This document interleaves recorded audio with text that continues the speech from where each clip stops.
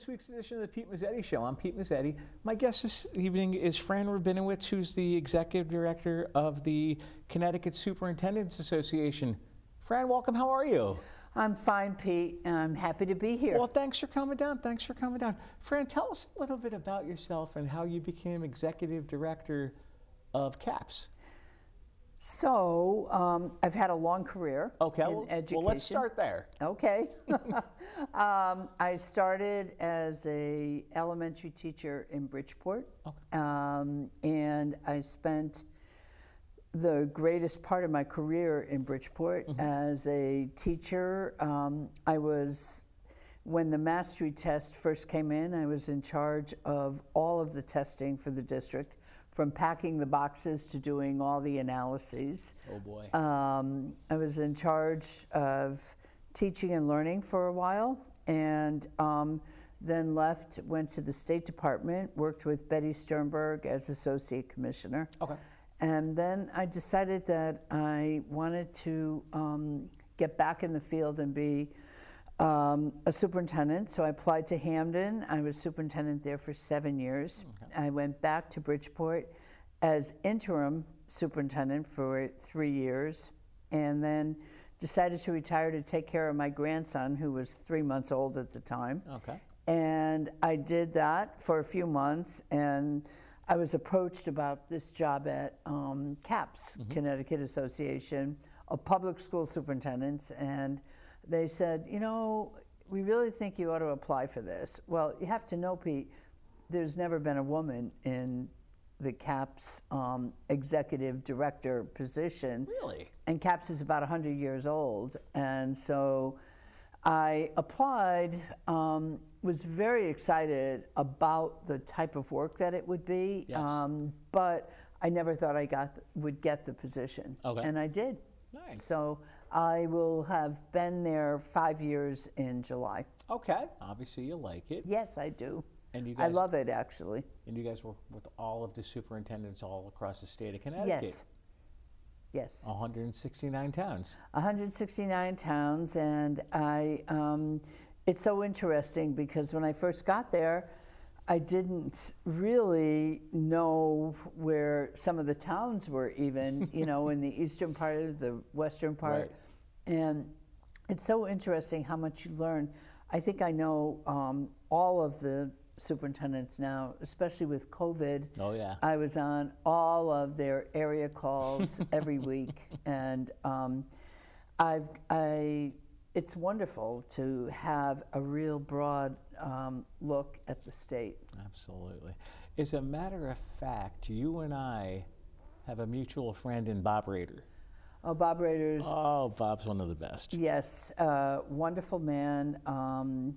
I've known Bob for many, many years. I first met him when I was Associate Commissioner, and he certainly has led the boards of education in the state for a very long time. And I know he's going to retire this year. Yeah. But I can tell you, Pete, Bob may retire from this, but he's going to be active. He's not going to retire. He's not going to retire. He's not going to. He's not going to sit down and say, "What am I going to do now?" No, he is not. I'm sure he has a plan. He's very passionate about many things, and I'm sure he'll pursue them. Yeah, he's a really nice guy. Yeah.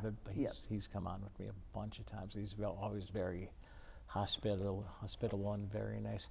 Now, Fran, let me ask you this. As far as how did you guys with CAPSS handle the pandemic in the beginning to where we are now?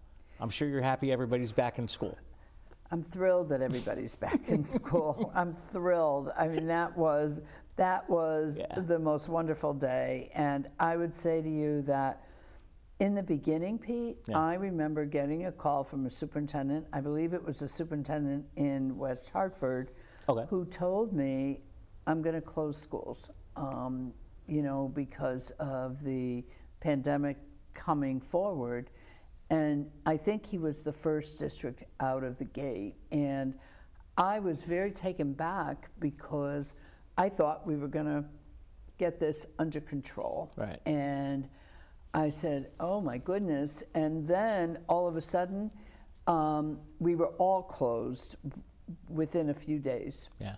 And it's been an incredible learning experience for all of us, Pete. Yeah. And I'm really proud of many of the accomplishments during the pandemic, in spite of what we were faced with. Absolutely, absolutely. And I'm sure you know as well as I do, Zoom meetings are no fun. Oh, no. No. Zoom meetings are, I remember a time during the pandemic, honestly, Pete, of being on Zoom for 12, 14 hours a day. Oh, yeah.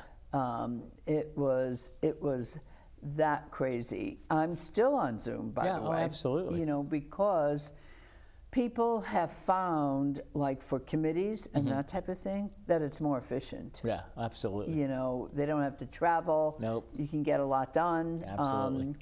I see a place for it, but I also see a place for in-person meetings, because you can read body language and expressions, etc.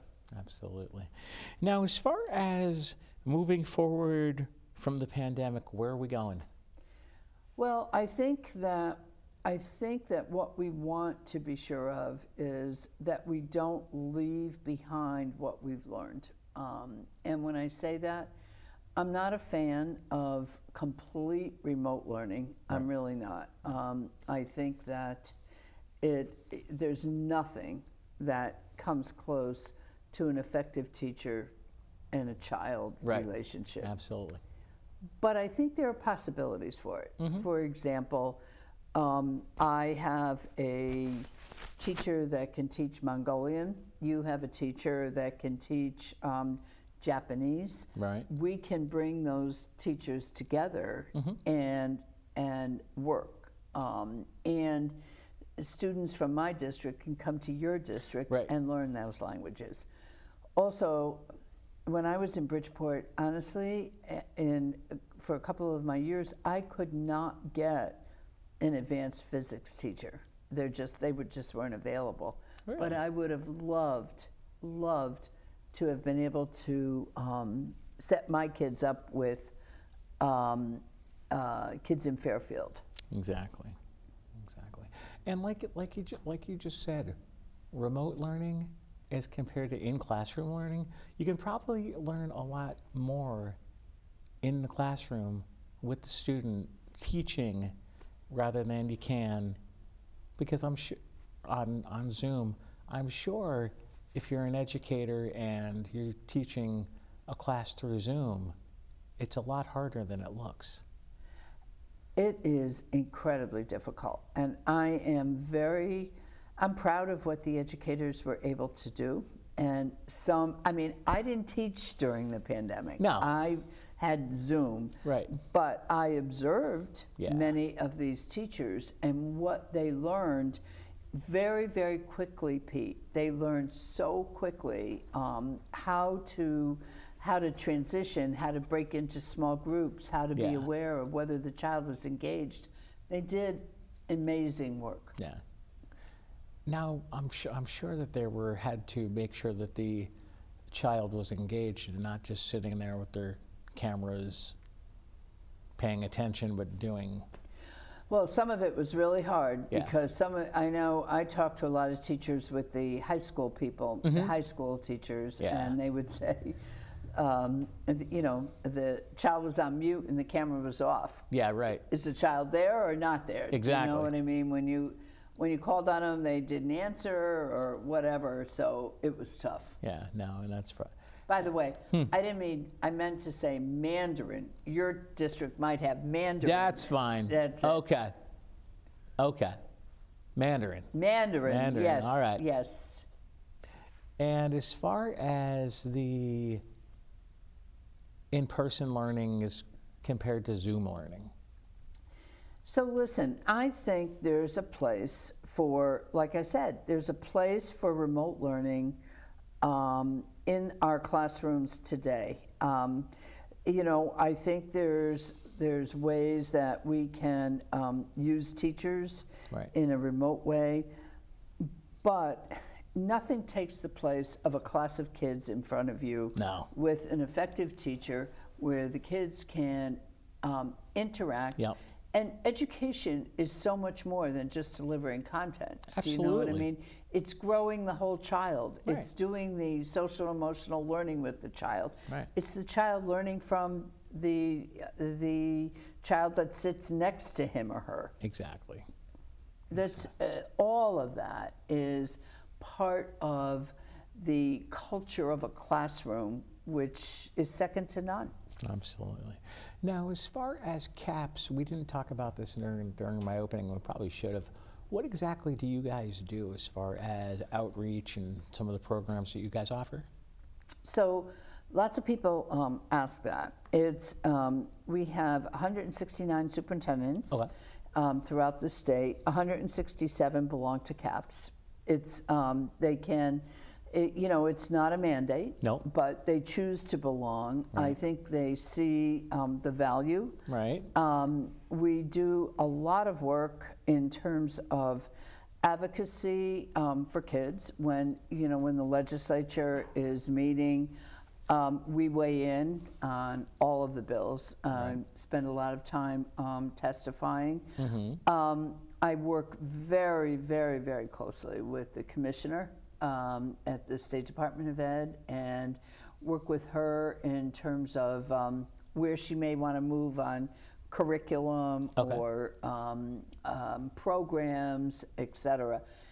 I also do a lot of independent supportive superintendents, and I watch very carefully what's going on in districts between superintendents and boards, and try to intervene if I can, if there are issues. But I would say, by and large, our main and primary focus is what's good for kids in Connecticut, and how can we advocate for that? Absolutely. And actually, you and I, besides Bob Rader, you and I have another mutual friend in Jan Peruccio. Oh, who's the old Jan's one of my favorite superintendents. Absolutely. And she's on my executive board. Oh, is she? Okay. She is, first of all, she's just a solidly wonderful person. Oh, yeah. But she's an excellent leader. And you know what? You know what Jan does? One of the best I've seen is she involves her team. Her teachers love her because she brings them in and really, really listens to their perspective, their point of view. Yeah, I saw she was here. She was here not long ago, and I talked to her recently, and she was like, "I want to come on again." Okay, I can do that. She's always very welcoming with me, and anytime I call her, if I have a question or I see something in one of the local papers about the Board of Education, I'll shoot her an email. She'll either get back to me or she'll say, "Hey, call me. I can explain in more detail." Because if you're not understanding because it's something hard to understand or because you don't live in the town, just let me know. She's always very nice. Always available. Yeah. Always available to me. Yeah. I'll text her and say, "Jan, can you talk to me about something?" And she's right there. Always. Would you mind sticking around for another segment? No, not at all. We'll be right back. You matter. You matter. You matter. And your words matter too. Your words matter. What you say in the hallways at school or in the student section at a game matters. Words can be hurtful. Words can be offensive. Words can leave scars. Words can also inspire. Support and uplift. You and your words. Are they both important? As a matter of fact, yes.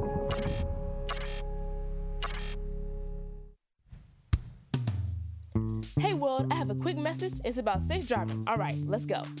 Anytime you're driving, have the seatbelt buckled tight. Both hands on the wheel and your phone out of sight. When not in your hand, trying to text somebody back. Because if you do, your car might get smacked. The moral of the story, just put your phone down. The people on the road will stay safe and sound.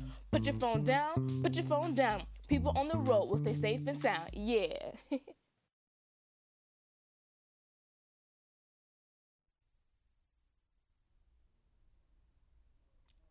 Welcome back to this week's edition of the Pete Mezzetti Show. I'm Pete Mezzetti, sitting here with Fran Rabinowitz, who's the Executive Director of CAPSS. Fran, welcome back.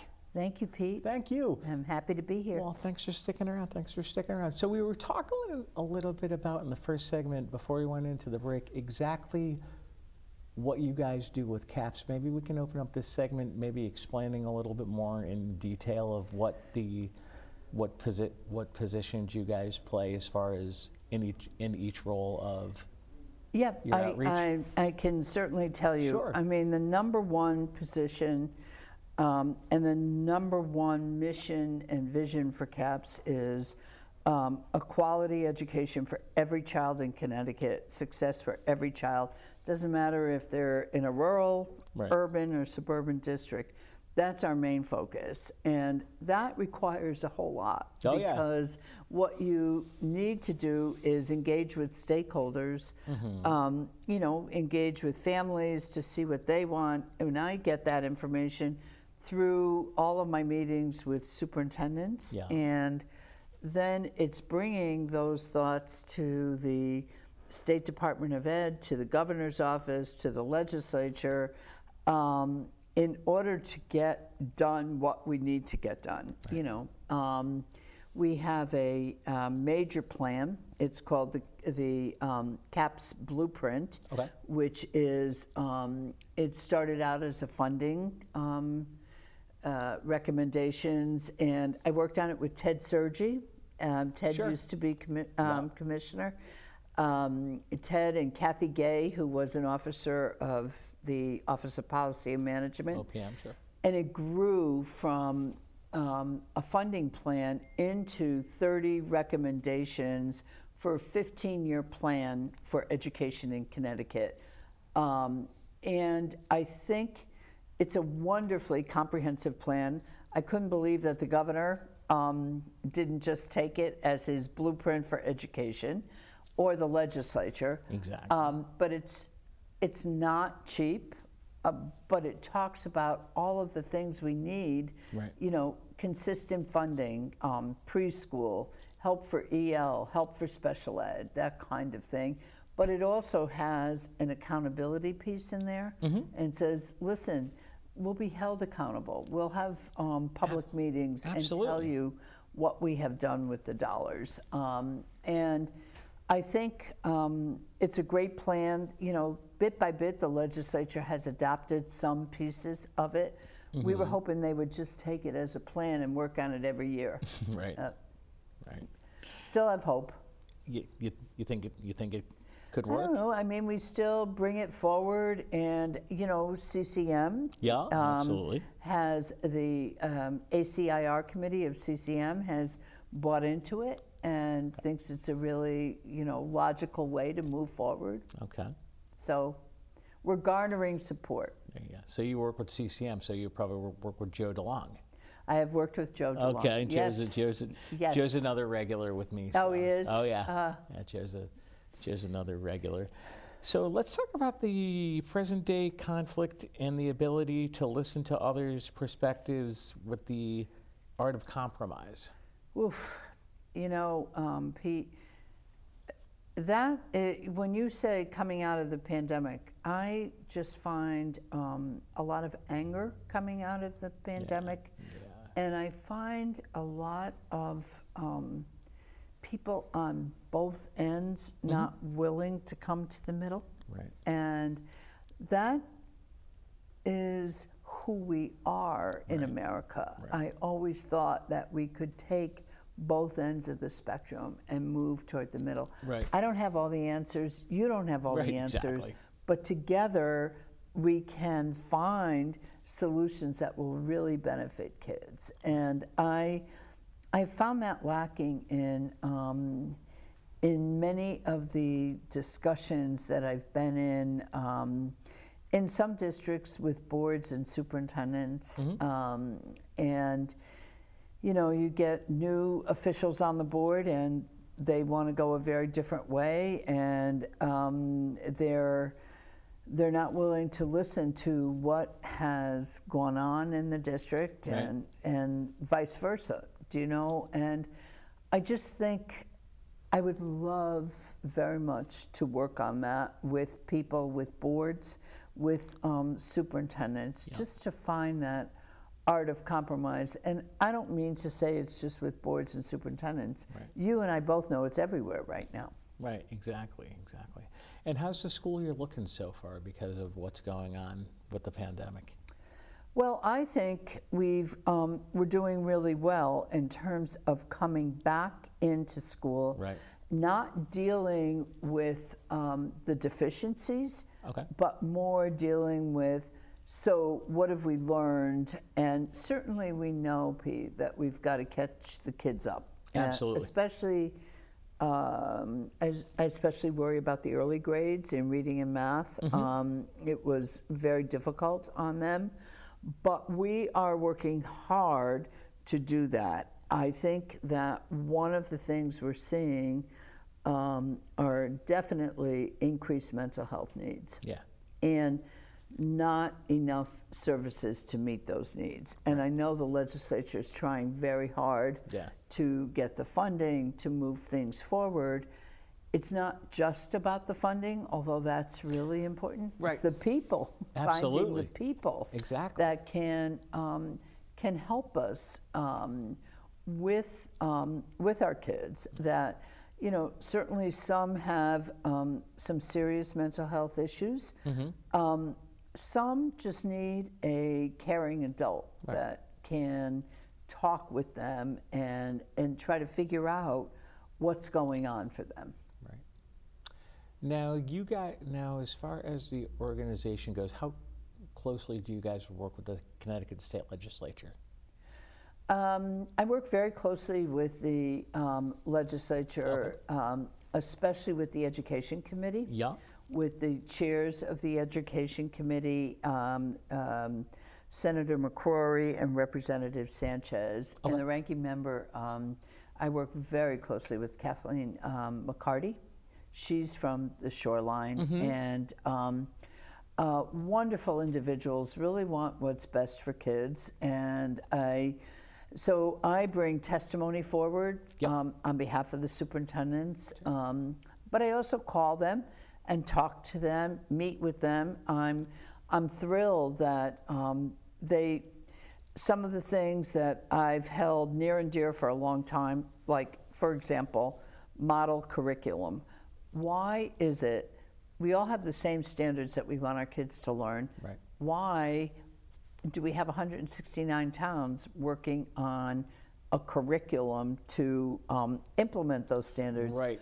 Why can't we have a statewide curriculum? Exactly. And it's a model. Right. You don't have to use it, but here it is. Here it is in case you want to. Yes. It would save incredible amounts of money. And I'm really happy. I've been trying to do it for many, many years. We're at a place now where we're ready, and the state is going to be moving forward on that. Really? Yep. Oh, yep. wow. Yes, that's a big deal. Wow. It's a huge deal, and I think they're going to begin with mathematics. And Right. so, I mean, I don't mean to get off the subject, but you know, the legislature and you know, we work very, very closely with them on a number of things. They're also open to us when we disagree. Right. And, you know, we do disagree sometimes. I'll tell you the other piece that's come out of the pandemic that's been wonderful, and that is there's much more communication. I've always had communication with Bob Rader, and you know, and I've always had communication with the State Department of Ed, but I didn't have quite as much with the teacher unions. Yep. And I'm having a whole lot of conversations with them now. Really? Yes. Well, that's a good thing. Yes, it is a good thing, and it's interesting, Pete, how much we agree on rather than disagree. Right. You know, Right. there's so many things that we are that we see eye to eye on, which is nice. Absolutely. So we've got a little bit more time left. What else would we like to cover? I would like to say one of the things that well, first of all, I'm happy to be on the show, and I'm happy that you're working with education. Absolutely. I would say to you that one of the things I feel very strongly about, can I share that? Sure. Okay, so, you know, we talk a lot about equity, and we talk a lot about having every child, regardless of race, color, creed, whatever it is, be successful. And I think one of the primary drivers to equity, believe it or not, is early reading success. Absolutely. I think that we need, as a state, to pledge to teach every child to read by the end of first grade. Right. And just about every child is capable of it, and we need to really double down. We know so much about the science of reading now. Yeah. And I'm really excited because the state is going to do a lot of training in reading, and I do believe that that is putting the emphasis in the place that it belongs. Early reading success is so important. You know, I taught in Bridgeport. I had little kids, you know, in third grade, boys that could not read, and I know how it opened up their worlds when they began to read. Absolutely. And it's possible. Absolutely. Fran Rabinowitz from CAPSS, thanks for some time, and hopefully we'll see you again soon. Okay. Thanks, you, Fran. Pete. Thanks. Thank you. On behalf of Fran Rabinowitz, I'm Pete Mezzetti. Thanks, good night, and we'll see you next time.